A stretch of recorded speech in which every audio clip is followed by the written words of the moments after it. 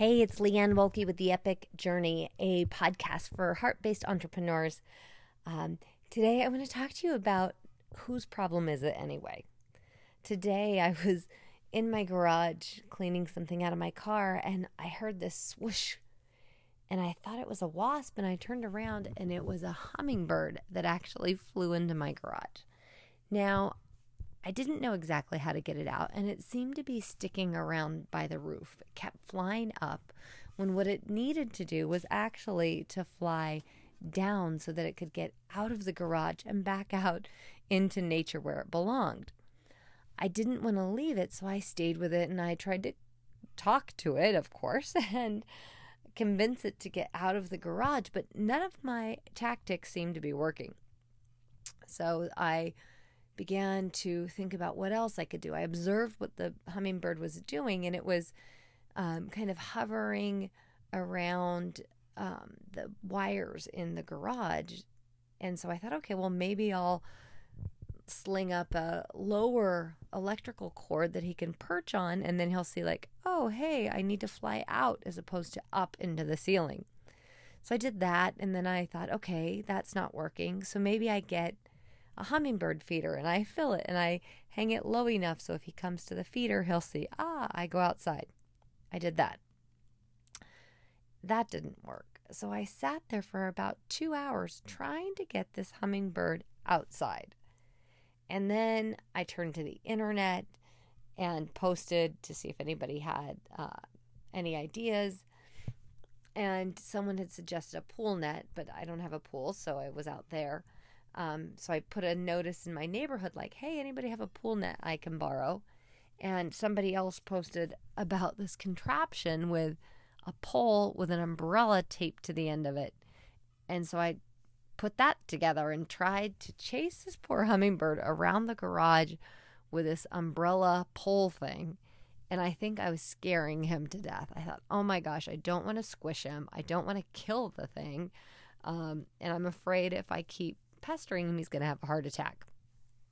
So I did what anyone would do, and I checked social media again, and I saw someone had a pool net. So I ran over and picked up their pool net and came back and caught the hummingbird in the net, and he was kind of stunned. So then I had to quickly get him out of the net so he wouldn't freak out, and then he flew to safety.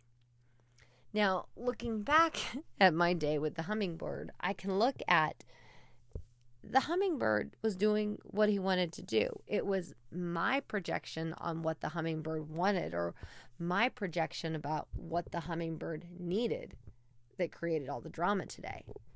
The hummingbird was doing his hummingbird thing. The issue was that I thought he needed to get out. I thought he was in trouble. I thought that I had to save him. It became my project to save the hummingbird. Now, I had hours of work to do that were thrown by the wayside while I played hummingbird rescue. Now, did the hummingbird need me to help? I don't know.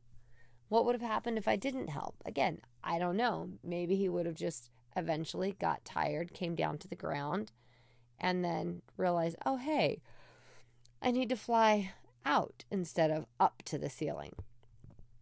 So where in our lives do we try to assign what somebody should do? Where do we try to tell somebody what their problem is? Or where do we feel that it's our job to rescue them? Because I realize like my scenario with the hummingbird plays out everywhere.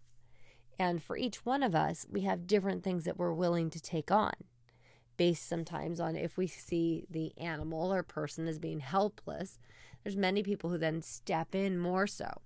There's a judgment made about, does this person or this animal need my help?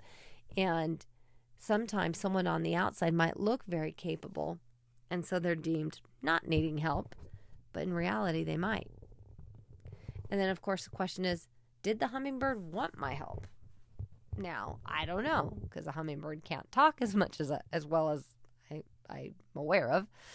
But are we putting our agendas on other people because of what we think they should do? Are we even helping when they don't want help? Maybe the hummingbird was trying to build a nest or take a vacation. I don't know. But when are we intervening when it's not asked for and maybe not needed? Are we able to discern, is my help needed now or not? I know sometimes I've been around people who are so quick to jump in to help that they're actually almost stepping on someone's toes. They're not giving the individual the opportunity to grow. They're not giving the individual the opportunity to figure things out. Who knows? Next time the hummingbird flies into a garage, it's going to sit and wait for me to come with my pool net, umbrella, or other contraptions I came up with. But what if I would have left the hummingbird and the hummingbird would have figured out, I have to fly down to get out. Maybe the next time, if he got in a garage, he would have figured it out easily. So where are you stepping in when maybe you need to just let things be? Bye for now.